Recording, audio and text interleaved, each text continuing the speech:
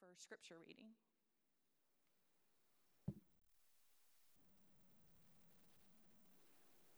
All right, 1 John 1, 1 through 4. That which was from the beginning, which we have heard, which we have seen with our eyes, which we looked upon and have touched with our hands concerning the word of life. The life was made manifest, and we have seen it and testified to it and proclaimed to you the eternal life, which was with the Father and was made manifest to us. That which we have seen and heard we proclaim also to you, so that you too may have fellowship with us. And indeed our fellowship is with the Father and with his Son, Jesus Christ. And we are writing these things so that our joy may be complete. Amen. You can be seated. We'll dismiss our school-age kids to go back with Mr. Jason back there. And as they're doing that, let me invite you to turn to 1 John. As you heard, that's where we just jumped in. If you've been tracking with us, we've done a series for 7 weeks called Above and Beyond. And the whole premise was we serve an above and beyond kind of God, and he wants to do above and beyond kind of things in our lives. And so we really dove in. You still have some of the paperwork there. And today we're going to conclude our service today after communion with our first fruits offering. And our first fruits offering, this is following the biblical model of first fruits. We're not an agrarian society anymore, so maybe that's really not a thing. But after the harvest, or after their first harvest, not even knowing what the entire harvest would be, but after their first harvest, they would give their first fruits, their first and best back to God. We're going to do that today towards this new opportunity we have to actually build a physical space.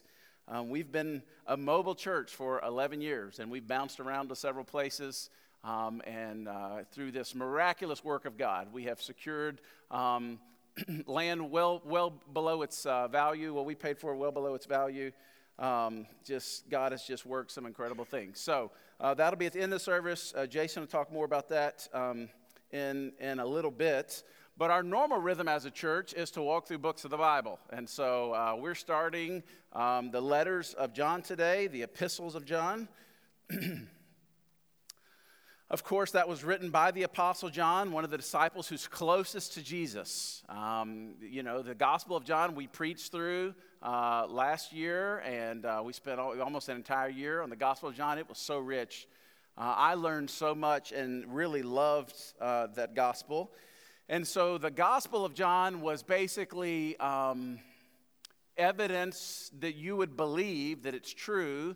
And the letters of John is the assurances in your life that you have real, genuine faith. That's what he's going to really get. And I love it because for a new believer, I normally always encourage them to read the Gospel of John and to read the epistles of John or the letters of John because it is just so straightforward. 1st, 2nd, 3rd John are 3 different letters. People always ask, what are the 3 Johns about? Was it a race or something, and it's 1st, 2nd, and 3rd place?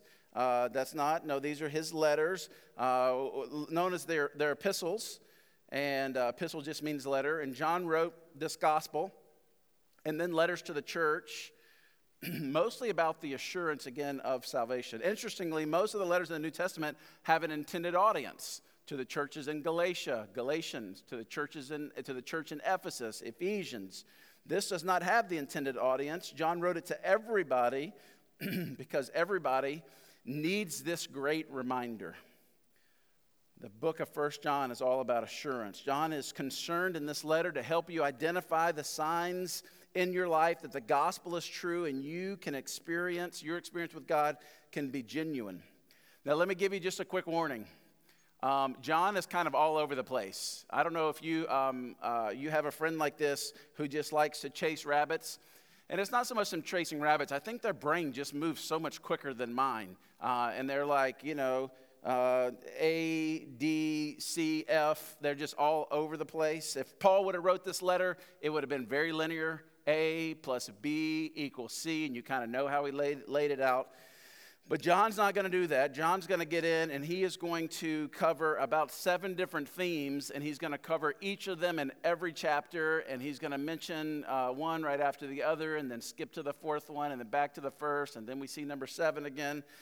And so let me just set up what these themes are, and then we'll dive into our passage today. First, his concern is that believers walk in truth.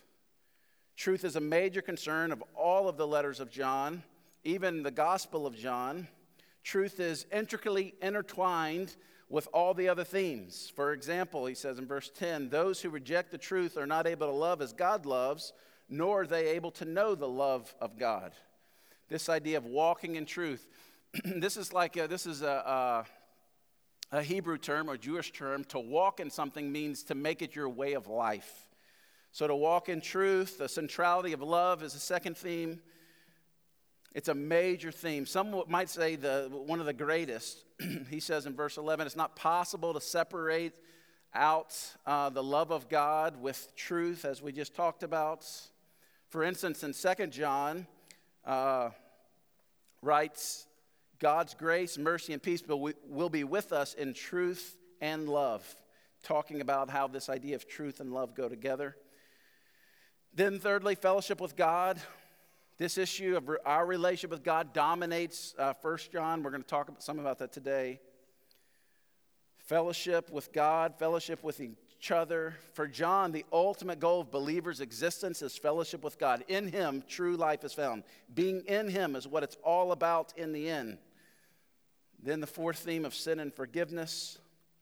Central to belonging to God and being called his children is the forgiveness of our sins and the assurance. He talks about that in chapter 1, verse 9. Then fifthly, assurance that you may know you are his. He says this several times. I write this, that you may know this assurance that God is really working in your life. All of us may have that question from time to time. Is our faith really genuine? Is it deep enough? Is it placed on the right things? John gives his audience and us this assurance. Then sixth thing, showing hospitality. For John, hospitality is both theological and pastoral. It's the outworking of truth and love. And then the seventh theme, and we could probably name a few more than these, but the seventh major theme is to imitate the good. This theme of imitation finds its echo in John's other exhortations to walk in the light, to walk in love, meaning this is the way that we should live our life. What I love about it, if you've read it before, is it's kind of grandfatherly in tone. It's like a grandfather pastor. Maybe some of you had a grandfather who was a pastor, or a grandfather who really loved the Lord. And from time to time, maybe you heard his sermons around the dinner table, or his encouragement when you were discouraged. And he, like a good grandfather, just put his arm around you, knowing the situation you're in. He would just speak God's truth. He would remind you of God's truth. This is what it feels like as we read this. His audience had faced a lot of difficulty, a lot of persecution. They were scattered all over the place. Because Christianity was, as a religion, after the crucifixion of Christ, things got more and more hostile. It became kind of outlawed. Nero, the emperor that took over, began to really persecute Christians. If you were known as a Christian, you were put for entertainment into the Colosseum, where wild animals would tear you apart as a competition. He would put you on poles to light his garden parties, cover you with tar, then light you on fire. If you were a Christian, it was difficult. And so John's writing to these letters to these people who had been pushed out of the city because of persecution. They were likely living in the desert, in caves, around the Dead Sea, other places. And then to add insult to injury, a big group of the church began to preach a false gospel. That Jesus wasn't really the Christ, and that he wasn't really in the flesh, that he was not incarnate. The whole thing we celebrate at Christmas, God coming in the form of the baby and being with us. They began to preach that was just an illusion. That was just a vision. It was almost like a hologram. He wasn't really here. And so a big group of the church that they had done life with and been persecuted with and done all these things separated and began to preach a false gospel. So John's going to address this here too. A lot of the book is just affirmations and words of encouragement for the community. Reminder that the nature of Christian fellowship was one of love and righteousness, that it had its origin from the beginning, that it's in the community, there's genuine forgiveness of sins, that we should walk in obedience following Jesus' own example, that we should walk in the light, that we should live a life of love, that we are members of the community, that we won't be ashamed at Jesus' coming, and that we may have complete confidence that God answers our prayers. Before we jump into the text, friends, God has been doing a thing in our faith family unlike anything I have ever seen. And we have been praying this prayer at 307 every day that God would bring dry bones to life. And that prayer comes out of Ezekiel 37, this vision that God gives Ezekiel of bones scattered in the deserts. And they're just skeletal.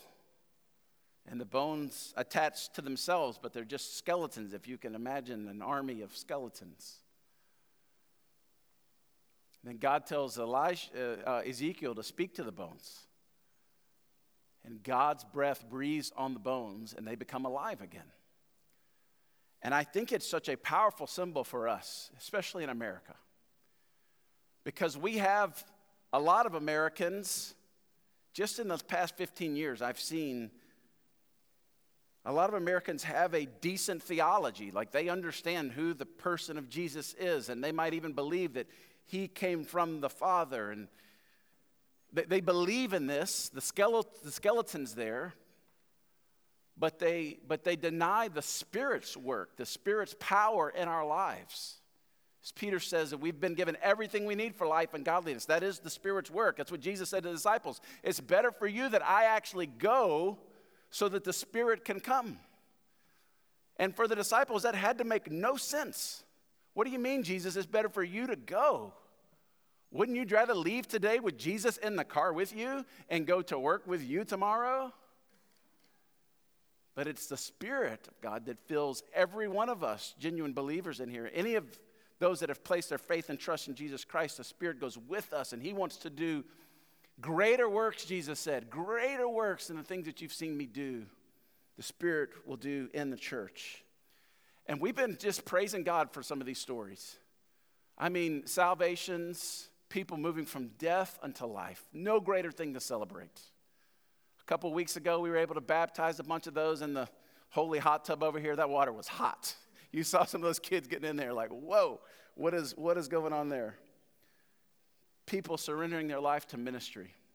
Literally trying to figure out, what does it look like for me to quit my job and go into full-time ministry? Or what does it mean for me to kind of renegotiate the elements of my job so that I can use it as a platform for ministry and missions?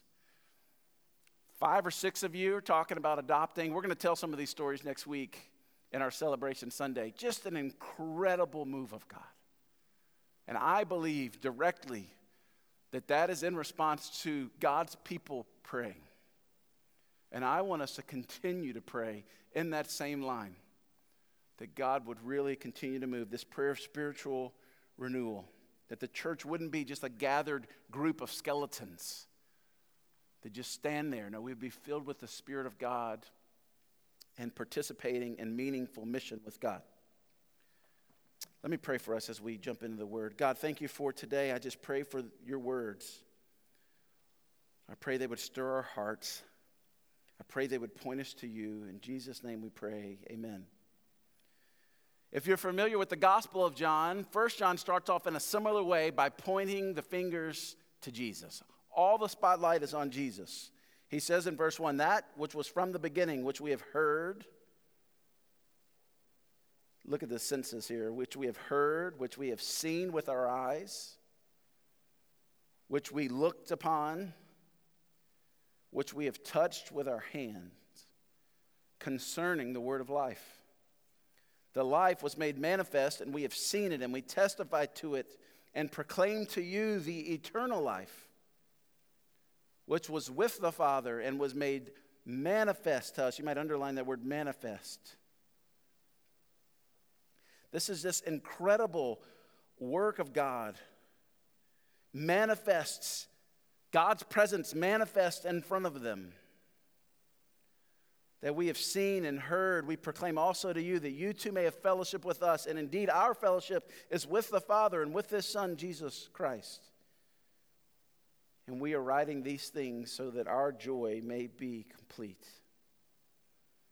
There's so much in here, and we're going to try to roll through it. But basically, one, don't you love that God cares about your joy? That's what it says in verse 4, that he's writing these things that our joy may be complete. It echoes the words of Jesus in John 15. My joy in you so that your joy may be full. You know, if we're not careful, the older we get, we just get grumpy. I'm seeing this in my own life. Like, I'm the guy now that's saying, it's too loud. Why are you up past 10 o'clock? Like, are you crazy people? Why are you sleeping in past 7, right? I've become that thing. You know, the things that you despise your dad for saying. And then they just come out of your mouth and you're like, whoa, I'm there now, right? I think if we're not careful, we become kind of grumpy in the Christian walk. And I'm not sure exactly why it is, but one of the reasons that we lose our joy is because we forget our identity in Jesus. That's what he says in John 15, remain in my love. That's why he says, so that my joy would be in you and your joy would be full. Here, John reminds us of kind of the way that Jesus came, that he came in the incarnation is the word we use. He came in the flesh. God just didn't send another messenger to send us a letter from heaven. He sent his very own son, Jesus, the exact representation of him, Hebrews tells us. This is Jesus in 4D. Now, when we had our last child, Hudson, 9 years ago, you know, you go, the ultrasound's like the big thing, right? You go to the ultrasound, and Ashley always tried to make really good friends with the doctor so we could have an ultrasound every appointment. She just did it, and it happened. So, you know, some people only get a couple pictures. But about that time, they were coming in with these 4D ultrasounds. You remember that? Some of you may have had that, where it's not just like this weird picture. Can't they print better pictures than that, too? I mean, we send people to the moon. Really? You're going to give it to me on a film strip? That's what it kind of looks like? And then roll it up in a little, anyway, like a scroll. But they had this option, and it was like $1 billion.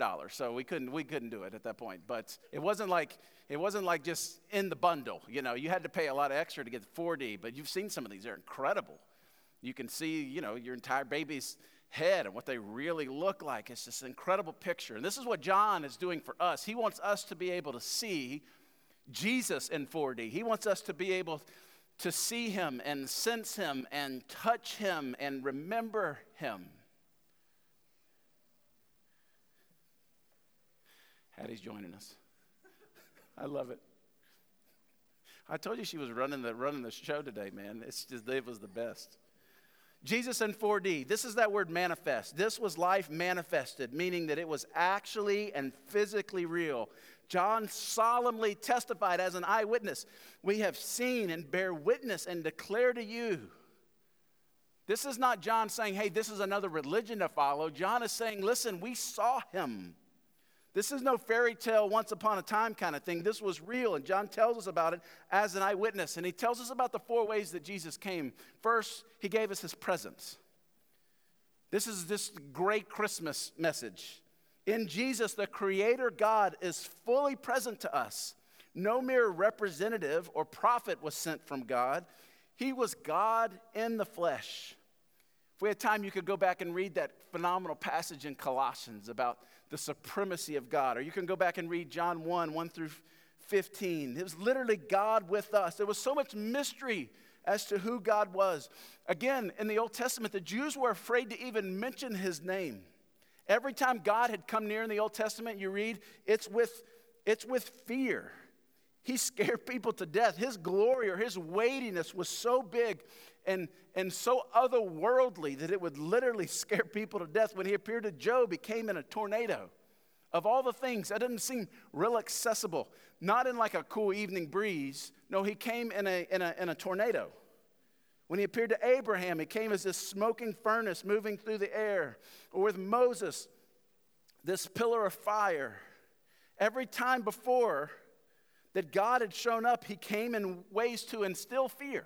When he's given Moses the 10 Commandments, remember he's up on top of the mountain, all the people are there. He says, listen, tell those people, don't you even touch a pebble on that mountain. They are not going to be able to handle my presence. And so this is how they related to God. He was supernatural, yes.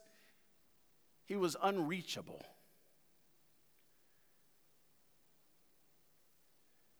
And then he came in the flesh. He didn't come as someone in a tornado or in a pillar of fire or in thunders in the cloud.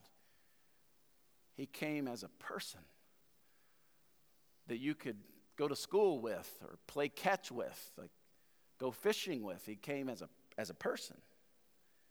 For the audience reading this who had been introduced to Jesus, their jaw would have literally hit the floor. You mean the wisdom in the Logos of the cosmos came as a person? He made himself known. It says he made himself manifest. He came to give us his presence. But not just that, he came in humility. He's one of us. God takes the form of a servant, and not that of someone who is going to come and be a tyrant and rule over you, although he could have come that way. But he pushes away all normal notions of coercive power and demonstrates for us to serve one another. He comes in love and humility. He reflects the true nature of God and tells us that that's the actual key to transform society. He says in chapter 3, verse 16, by this we know love, that he laid down his life for us. Do you see this sacrificial humility? And because of that, we ought to lay down our lives for our brothers. But if anyone has the world's goods and see his brothers in need, yet closes his heart against him, how does God's love abide in him? Does he even know the love of God? Little children, see, this is the grandpa coming out. I love it. Little children, let us not love in word or talk, but in deed and in truth. He came, gave us his presence, his humility. He came in proximity. It's the third one. God in Christ approached us not only in a way that we can understand, but a way that we can access.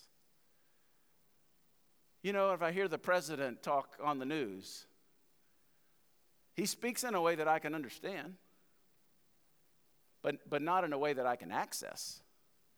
I can't just call him up and be like, hey, I wasn't really sure. What were you trying to say right there? We can speculate, but I don't have access. A way that I can understand, but no access. But no, Jesus didn't come just in a way that we could understand. He came in a way that we could have access. He lived in proximity. He not only called people to repentance and proclaimed the direct presence of God, but he was a friend to the outcast and lived in life of proximity with the last, the lost, and the least. This is what John says here, that we looked upon and we touched with our hands. You hear John saying it? I shook the dude's hand. I heard him snore. We spent many nights all just camped together there at the garden as we would go and do ministry. I saw him sweat. I saw him in agony at the Garden of Gethsemane. He came in proximity. Jesus came into humanity and he did life with people and he walked the roads they walked and struggled with some of the same struggles. Was tempted by many of the same temptations, which is why Hebrews says that we have a sympathetic high priest, not one that doesn't understand, but one that's been in a very similar situation as you, to feel the pain of life, to feel the rejection of friends, to feel the sting of disappointment. This great God of the universe who opened his mouth and created everything, who Isaiah says that he measures the galaxies by the span of his hand. You know, we just got a new telescope in space, the Webb telescope. And it's like 1 million miles out there. And they're hoping the pictures that the Hubble has shown us of our universe, the Webb is going to show us so much more. I was geeking out on that this week, just like, man, this is so cool. And some of the scientists think they're going to be able to traverse time and see the origin of life itself. And I'm like, well, this is going to be good. I don't know how that's going to go, but it's going to be just the face of God or something. I don't know. But can you imagine a God that big, who numbers the stars in the sky, who measures the galaxies with the span of his hand, that kind of God, who opened his mouth and out came the sun? He comes in the flesh and puts himself in proximity with you and with me. That's what he says in verse 3.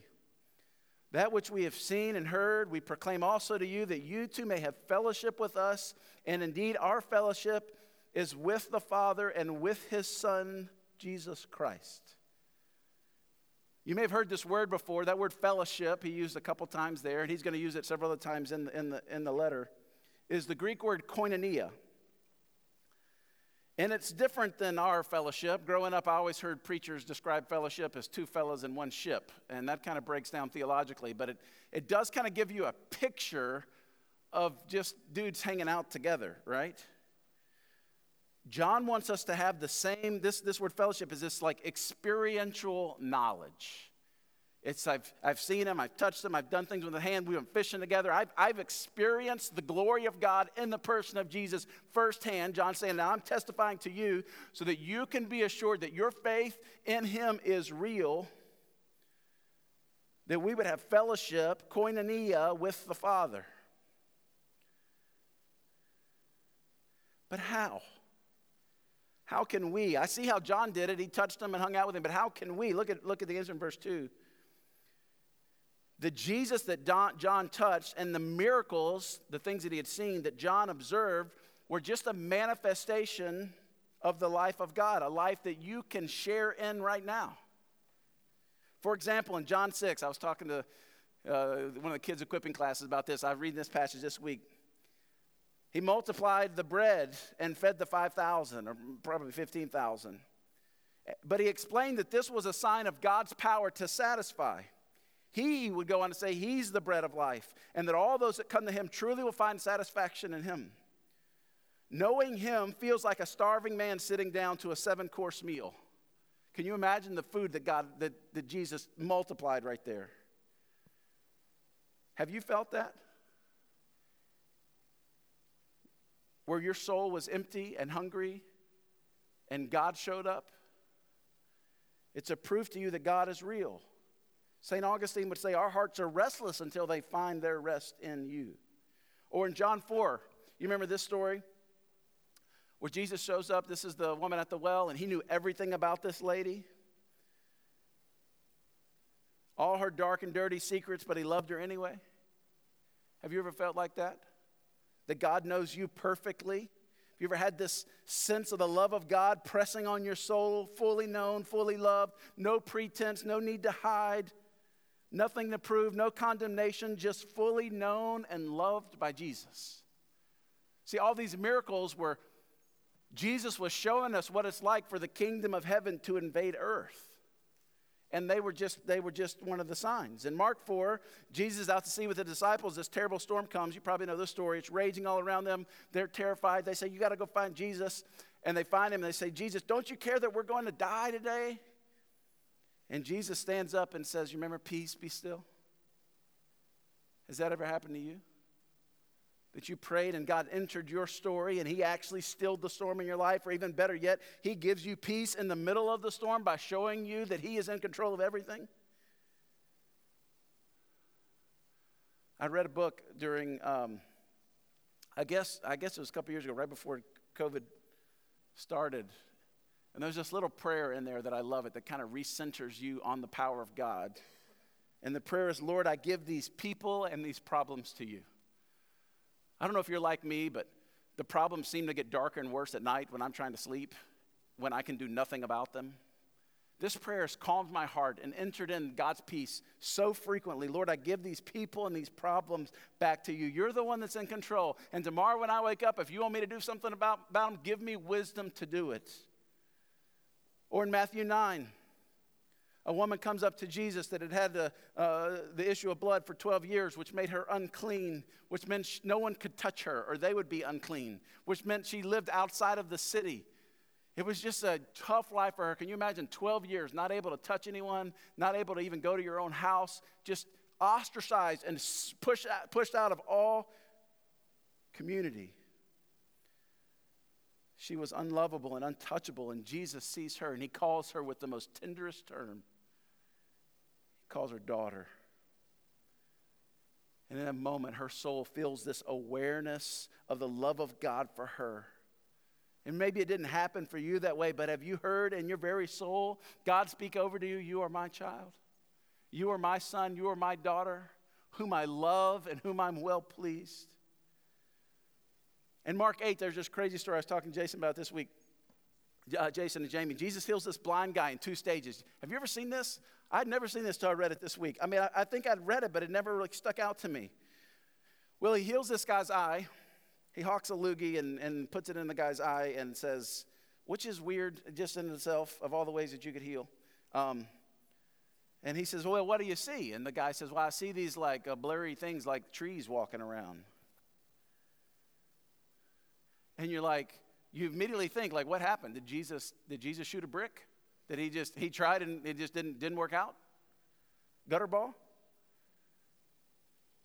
No, then he touches him again. And he was healed completely. I was thinking about that. Why did he do it that way? And this is why I think it's to give us a picture of how he clears our spiritual vision. When he first comes into our life, we see some basic spiritual truths, and we begin to obey those and walk in that direction. I'm sure maybe it happened to you that way. Paul says we see through a window dimly, he says. We can kind of see what God's doing. We can kind of see some spiritual truths, but a lot of it we just have to trust God's heart because we don't see. But as we walk with him, in the course of walking with him and reading his word and doing life in community, we begin to see more clearly. Any of these things ever happen to you? This is what John is saying. This is how we can know that we can experience the miracles of God as he works in our heart to prove that he's the bread of life that really satisfies, to prove that he's the one that gives real spiritual vision, to prove that you can be loved and known and you don't have to pose or put on your best face for him. This is koinonia. This is this experiential word. As you experience these things, you get greater confirmation. Remember, this is about the assurance that their faith is genuine, that it's all true, that you have fellowship with the Father. Here's what he's saying. The Holy Spirit of God gives you an innate sense of God in which the truth about Jesus starts to make sense to you. It's like he gives you ears to hear the voice of God. The voice has always been speaking, but suddenly you get ears to hear. And suddenly the words of God in the scriptures begin to leap out at you. Jesus says in John 10, my sheep hear my voice and I know them and they follow me. People ask, well, why do you believe in God? And I want to say, why don't you? You don't hear his voice? You don't see the grandeur of the universe and just be in awe and think, man, God is incredible at what he can create. Don't you see all the evidence? It's all right there. The weakness is not in the evidence. The evidence is all there. The weakness is in our heart to see the evidence. This is why Paul prays for the church, that the eyes of their heart would be opened or enlightened, that they would be able to see the truth that has always been true. They just couldn't see it. Remember when God appeared to Saul, who would later be called Paul and be one of the greatest missionaries the world has ever seen, and how Jesus spoke to him through this bright light? Everyone saw the light, but only Paul heard the voice of God. And that's a bit what this conversion is like, that Jesus has made manifest and he's come in proximity, in humility to give us his presence, but not everybody sees it until God gives you the gift of faith, the right kind of glasses looking through faith that you're able to actually see him. So what John is saying here, that if you're a Christian, there's a first-hand, spirit-given knowledge of God. God begins to come alive to you and he speaks to you. Now, side note, I'm not talking about God speaking new information to your heart. Do you see in verse 3, John says that the word of life is made manifest. The genuine experience with God, koinonia, real fellowship, is the word of the gospel coming alive in your heart. There's a difference between knowing all the things and believing with conviction all the things. There's a difference between knowing that God says, hey, I'm not going to leave you as orphans. I'm going to call you as friends. I'm going to adopt you in my family. I'm going to give you you're going to be heirs to the kingdom. You're going to have a seat at the table. It's one thing for us to know that mentally, theologically. It's another thing for us to feel the love of God, to feel that position. This is what the gospel coming alive through the gift of faith does. And the Spirit is the one that illuminates it. A genuine experience with God, fellowship, is the manifestation, or maybe you could translate it the magnification of the word of life in your heart. You begin to feel it and understand it and know it's true. It's not the new words the Spirit speaks, but a greater awareness of the old words. In essence, the cross becomes larger. Your sin gets more real.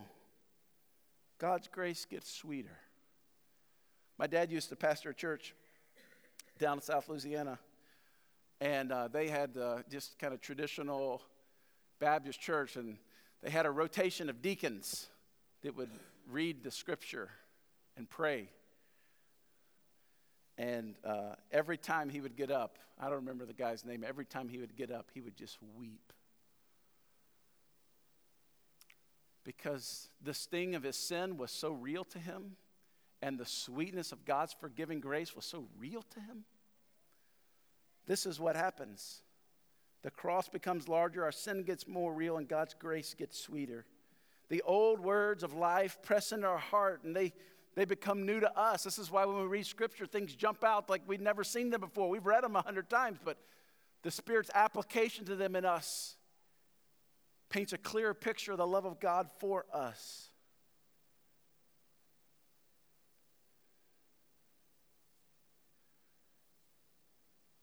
The Spirit of God makes the gospel real to us. It comes alive. It takes on depth. Heard one author describe it like a married couple who's walking along, when suddenly the husband sweeps his wife up, squeezes her tight, kisses her on the lips, and tells her that he loves her. They were no less married before he did that, but her sense of his love is more real and more felt at that moment. And this is what John's getting at, this Jesus in proximity made manifest to us. The manifestation happens first at conversion, where grace becomes more real. I've told you the story about Susanna Wesley, this great woman who just was so disciplined. She would pull the big apron up over her head. She had a dozen kids running around her house, and when the apron was over her head, you couldn't talk to mom because she's spending time with God. Well, one of those kids was John Wesley, who became this great preacher in the Great Awakening. He described his conversion in one of his books. He went to church, and evidently, I don't know if the pastor was there or not that day, but this is what he writes exactly. At about 9:15, the pastor was reading from Luther's preface to the Epistle to the Romans. This is not phenomenal preaching. He's just reading it. Can you imagine? If there's ever a time to go to sleep in church, it's probably then. And he described the change which God worked in his heart through faith in Christ. He says, I felt my heart strangely warmed. I saw that Christ had taken away my sins, even mine, and saved me from the law of sin and death. That he had this experience with God where the words of God's truth became alive to him. For you parents, I think it's next week that I'm teaching back there, and I'm teaching about this very thing of salvation, leading your kids to salvation in the equipping class. But this is what we're looking for, right? We want to see the gospel go from just things that we teach them about to really grab their heart, for them to make it personal. My sins. That shows that the Holy Spirit's really at work. Happens first at conversion, but then it continues for the rest of your life. This idea, koinonia, fellowship, is the entire point of Christianity. God just didn't create you to memorize doctrines and master spiritual disciplines. He created you to love you and to walk with you. Maybe that's one of the reasons that Christianity gets so boring and tiring and people get so grumpy, because they're just trying to live out the doctrines and imitate righteous behavior. And there's no real joy in walking with God. I'll tell you, there is more life in a glimpse of the glory of God than in all the glories of the world. And when your heart becomes convinced of that, yearn it and seek it. It's offered to you. It's what you were created for. To know God, to love God, to walk with God. Last week we talked about in Hebrews that God rewards those who diligently seek after Him. So this leads me to a very practical question as we try to bring some application. Where can you find experiences like this? That your heart would come alive. Here's a few encouragements from me. One, put yourself in the presence of God's Word. John ties the activity of God to the Word of God. So if you want God to make Himself manifest to you, don't get alone. Don't go off by yourself and just listen to your heart. That's going to be destructive. You have to position yourself in a place where you're hearing God's Word preached and taught and read. As a matter of fact, if you're not a believer in here, my challenge to you is to put yourself under God's Word. It's teaching, it's reading, meet a friend for coffee. It's the best way to see who God really is.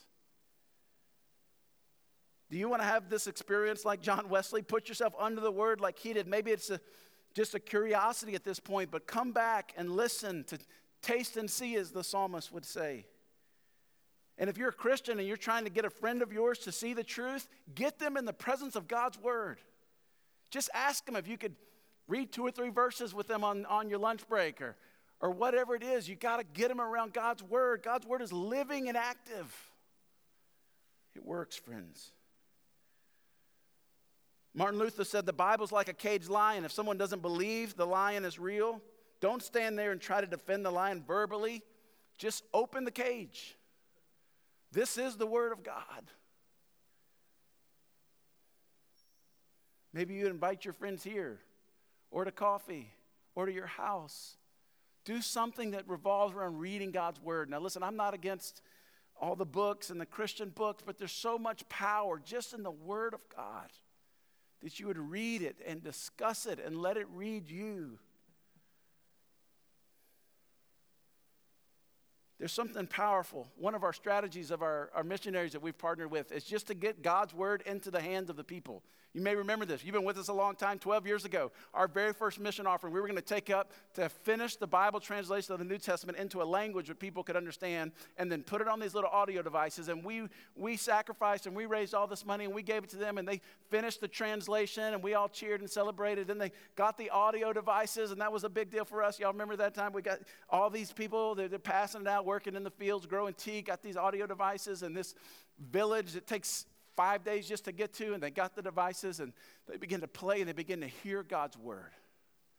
And I remember one of the missionaries coming here and say, listen, we know of these 1.5 million people, we only know of 1 or 2 actual believers.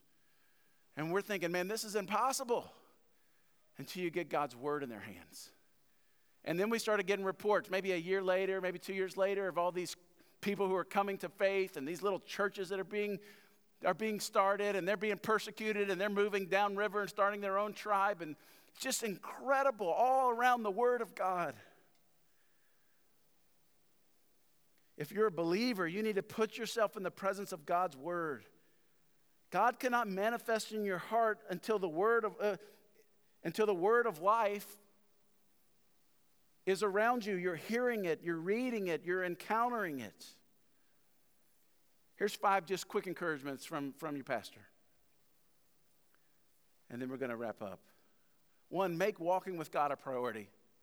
When I was growing up, we called it a quiet time with God, which is a terrible name because nothing sounds more boring to a teenager than just a quiet time.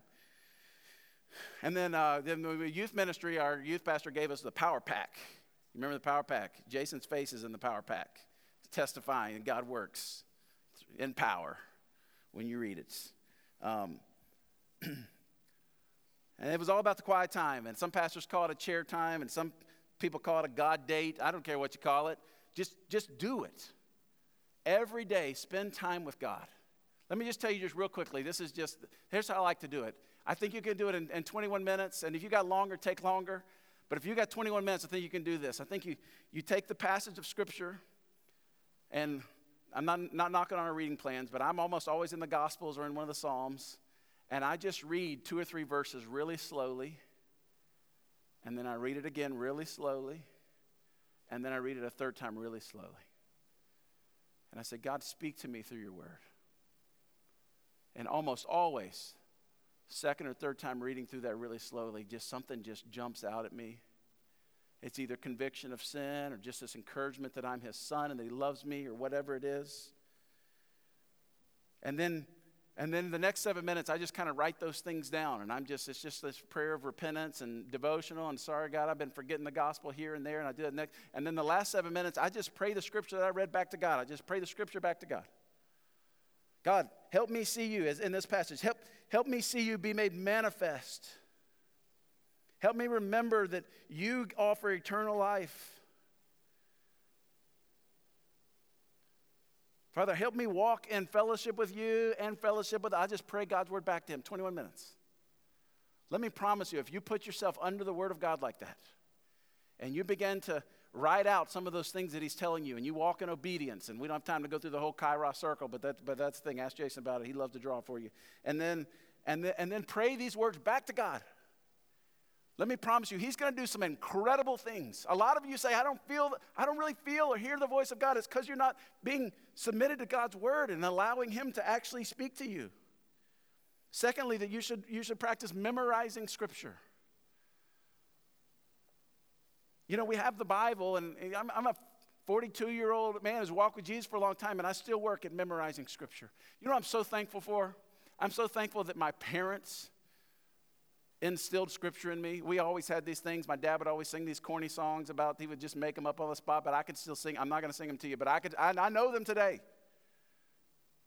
And even before I was a believer, I was learning these scripture. And you would say, well, why do you make kids who don't even believe in scripture? Because it's seeds. We're just sowing seeds. We're sowing seeds of the gospel. And one day, so true in my life, one day I do come to Christ. I remember when I was 16-year-old, I was really wrestling with this, like my parents' faith and my faith. And these words that I had learned when I was 3 and 4 and 5 just began to go off like fireworks in my heart. And I remembered, and the Holy Spirit began to show it. You ever looked at one of those? This was real popular when I was a teenager. These 3D pictures where you couldn't see it, and then if you looked real weird, you tilted your eye a little bit. You're like, oh, it's a dinosaur. Y'all remember those? Nobody remembers those? They sold them at Gadzooks. No, nobody remember those posters or Gadzooks. It's cool. I repented after I left that store. It's fine. I did. So they had these pictures, and most people would just fake it. They'd be like, oh, I see it now, and they did not see it, right? But this is what the Spirit does when you memorize God's word, and he makes it alive to you right when you need it. I remember just several months ago, I'm in this passage on forgiveness in 1 John 1:9. If you confess your sins, he'll forgive your sin and cleanse you from all unrighteousness. And I was like, God, why do I need that? I know you do that. Thank you for that. And the next day, just the mess of life hit me. And I didn't respond well. And then I was mad at myself. And then I thought I lost all the power of God. And who are these people to listen to me talk? And then Holy Spirit illuminated a verse. God brings forgiveness.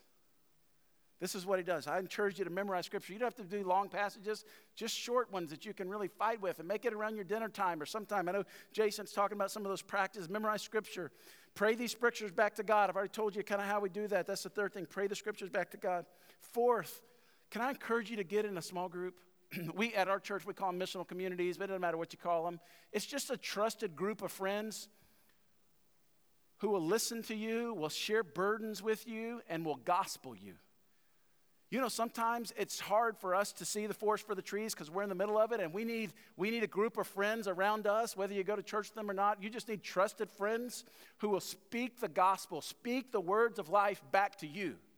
And they'll remind you when you're down or discouraged, when you're wrestling with something, when you're forgetting that you're actually part of God's family. They'll be the ones that speak God's word back to you. Friends, this is not like an extra thing in Christianity. This is what Christians do. And if you don't have those relationships, I beg you to find those relationships and make it work.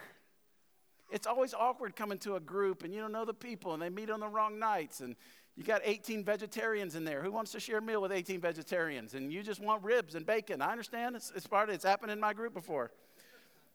Here's a vegetarian frittata. I was like, thank you. We'll give that to the dog. Who brought? I'm kidding. All the vegetarians. God does love you. I'm not sure if he likes you, but he does love you. This is where the handoff happens, when the brain can't get into this. Like, Paul calls us a body, right? And so if my ear itches, somewhere in my brain, it sends a signal to my right hand to scratch my right ear. You see, that's what happens. Another member of the body actually meets the need of the ear. This is the same way it works in God's body. That you have a need in your life, and God has not even given you the ability to meet that need because he wants you to be dependent upon the other brothers and sisters. This is just how God does it. It's how he thought it up.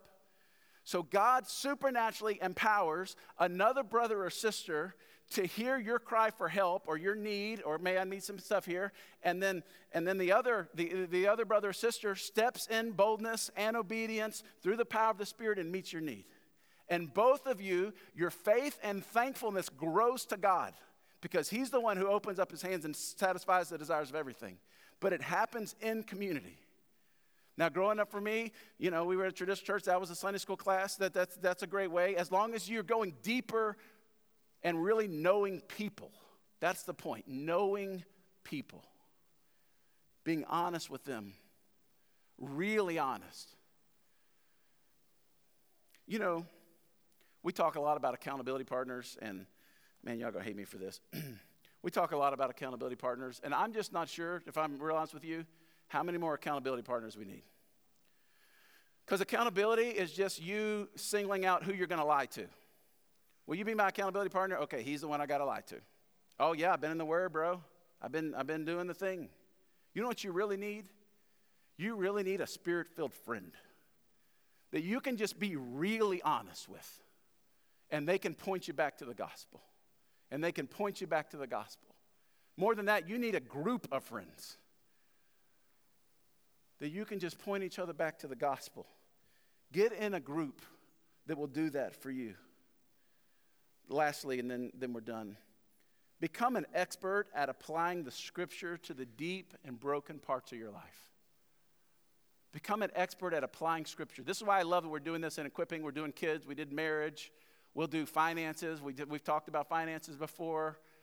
This is why we encourage you to go see a real therapist that loves Jesus, because they can get in the mud and the muck with you and they can apply God's word to very deeply broken parts of you. Most of us skate through all of life without ever dealing with the broken stuff. But the broken stuff, the dead stuff in our lives, eventually the smell of that is going to come out. And you need friends that are going to love you through that and help apply God's word to you. You need a good Christian counselor who loves you enough to speak truth to you. You need some friends who love you. You need a pastor who will sit down with you and let you talk it all out, and then they will apply the gospel in that situation to you. Friends, this is not about posing and putting on some face and just doing all the right things. This is about fellowship with God. And in this passage, it's not just fellowship with God, it's fellowship with one another. Here's the fourth point. I'm wrapped up. I'm over time. Proclamation.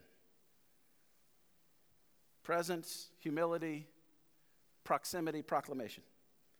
Not only did the presence of God directly dignify all that's human, but he was the voice of God calling people to respond in repentance and faith. And we carry the same invitation too. Look at it in verse 3 again. That which we have seen and heard we proclaim also to you, so that you too may have fellowship with us. And indeed, our fellowship is with the Father and the Son That phrase, that you too may have fellowship with us and with the Father. That you too, this is the proclamation of the kingdom of God. So good, so transforming. And we want you to experience it too. Is there a name, if I would say, nothing would make me happier than if fill in the name knew Jesus like I do? Nothing would make me happier if fill in the name, if they knew Jesus. You know, God has sent you to experience the gospel and to proclaim the gospel. This is why Jesus came. This is what John's talking about, that you too may know. Aren't you glad someone joined the search and rescue team for you? Maybe as a Sunday school teacher or youth pastor or a neighbor or a friend, or maybe you had godly parents that introduced you to the fact that the God of the universe loves you. Maybe it was a teammate or a coach or teacher or a friend. Someone invited you in, shared the gospel with you, gave you a Bible, took you to a judgment house, loved you through, insider joke, loved you through difficulty, even when you didn't deserve it. Isn't this our story? Aren't you glad someone was on the search and rescue team for you? And we leave even this one little passage with that on our heart. Fellowship is the point of Christianity. Do you know him, friends? You can start today. Are there people in your life that you might invite to know him better, to taste and see that he's good? It starts with the gospel. Pray that God would give you the eyes of faith, that you would be able to see him through his word, and then commit to getting yourself under and around the words of life. I'm going to pray for us, and you can just pray right there where you're at. I'm going to pray over you, and then we're going to take communion. And then Jason will lead us through the last part. But God, would you speak to our hearts, our minds, every part of us? Lord, I believe some people have just been playing games for a really long time. They have no idea what I'm talking about, the power that comes through faith. Lord, today, could they step from death to life? Would you do that in them? And others are just way down under a heavy burden because they've just been hiding their sin and they've been blaming others. God, would you set them free today as they just bring all their junk to you and say, God, I'm tired of striving. I'm tired of hiding. I'm tired of playing these religious games. I'm just going to bring it all to you. Maybe that's a decision you would make today. Others, maybe you need to get a group of trusted friends and you need to tell them, you need to invite them in to speak truth to you. And you need to put it on the calendar where you're going to meet weekly so that you can speak truth to one another and love each other and have fun together. Maybe that's a step you take today. God, I love you. I thank you for the fellowship we have with you and the fellowship we have with other family members in this room. That we can have real joy today, that our joy can be made complete because of our walk with you and our relationship with others. It's in Jesus' name we pray, amen. I want you to take plenty of time to pray. The communion stations are up front and in the back. And communion is just a outward expression of an inward reality. We take the bread, we remember the body of Jesus, and the blood representing, the drink representing his blood. You don't have to be a member of Covenant Church, but you do have to be part of God's family. If you've ever placed your faith and trust in him, I invite you to participate. Before that, I just want you to take some time right at your seat and pray. Ask the Holy Spirit to put his finger on one thing in your life today. Maybe it's a step of obedience, it's a prayer of repentance, it's a relationship that needs to be restored. Just, Holy Spirit, what's the one thing? Maybe it's somebody you need to pray for. You need to go share the gospel with. You need to invite to a coffee. What's the one thing, Holy Spirit? Then when you're ready, you come and take, and remember your identity as dearly loved sons and daughters.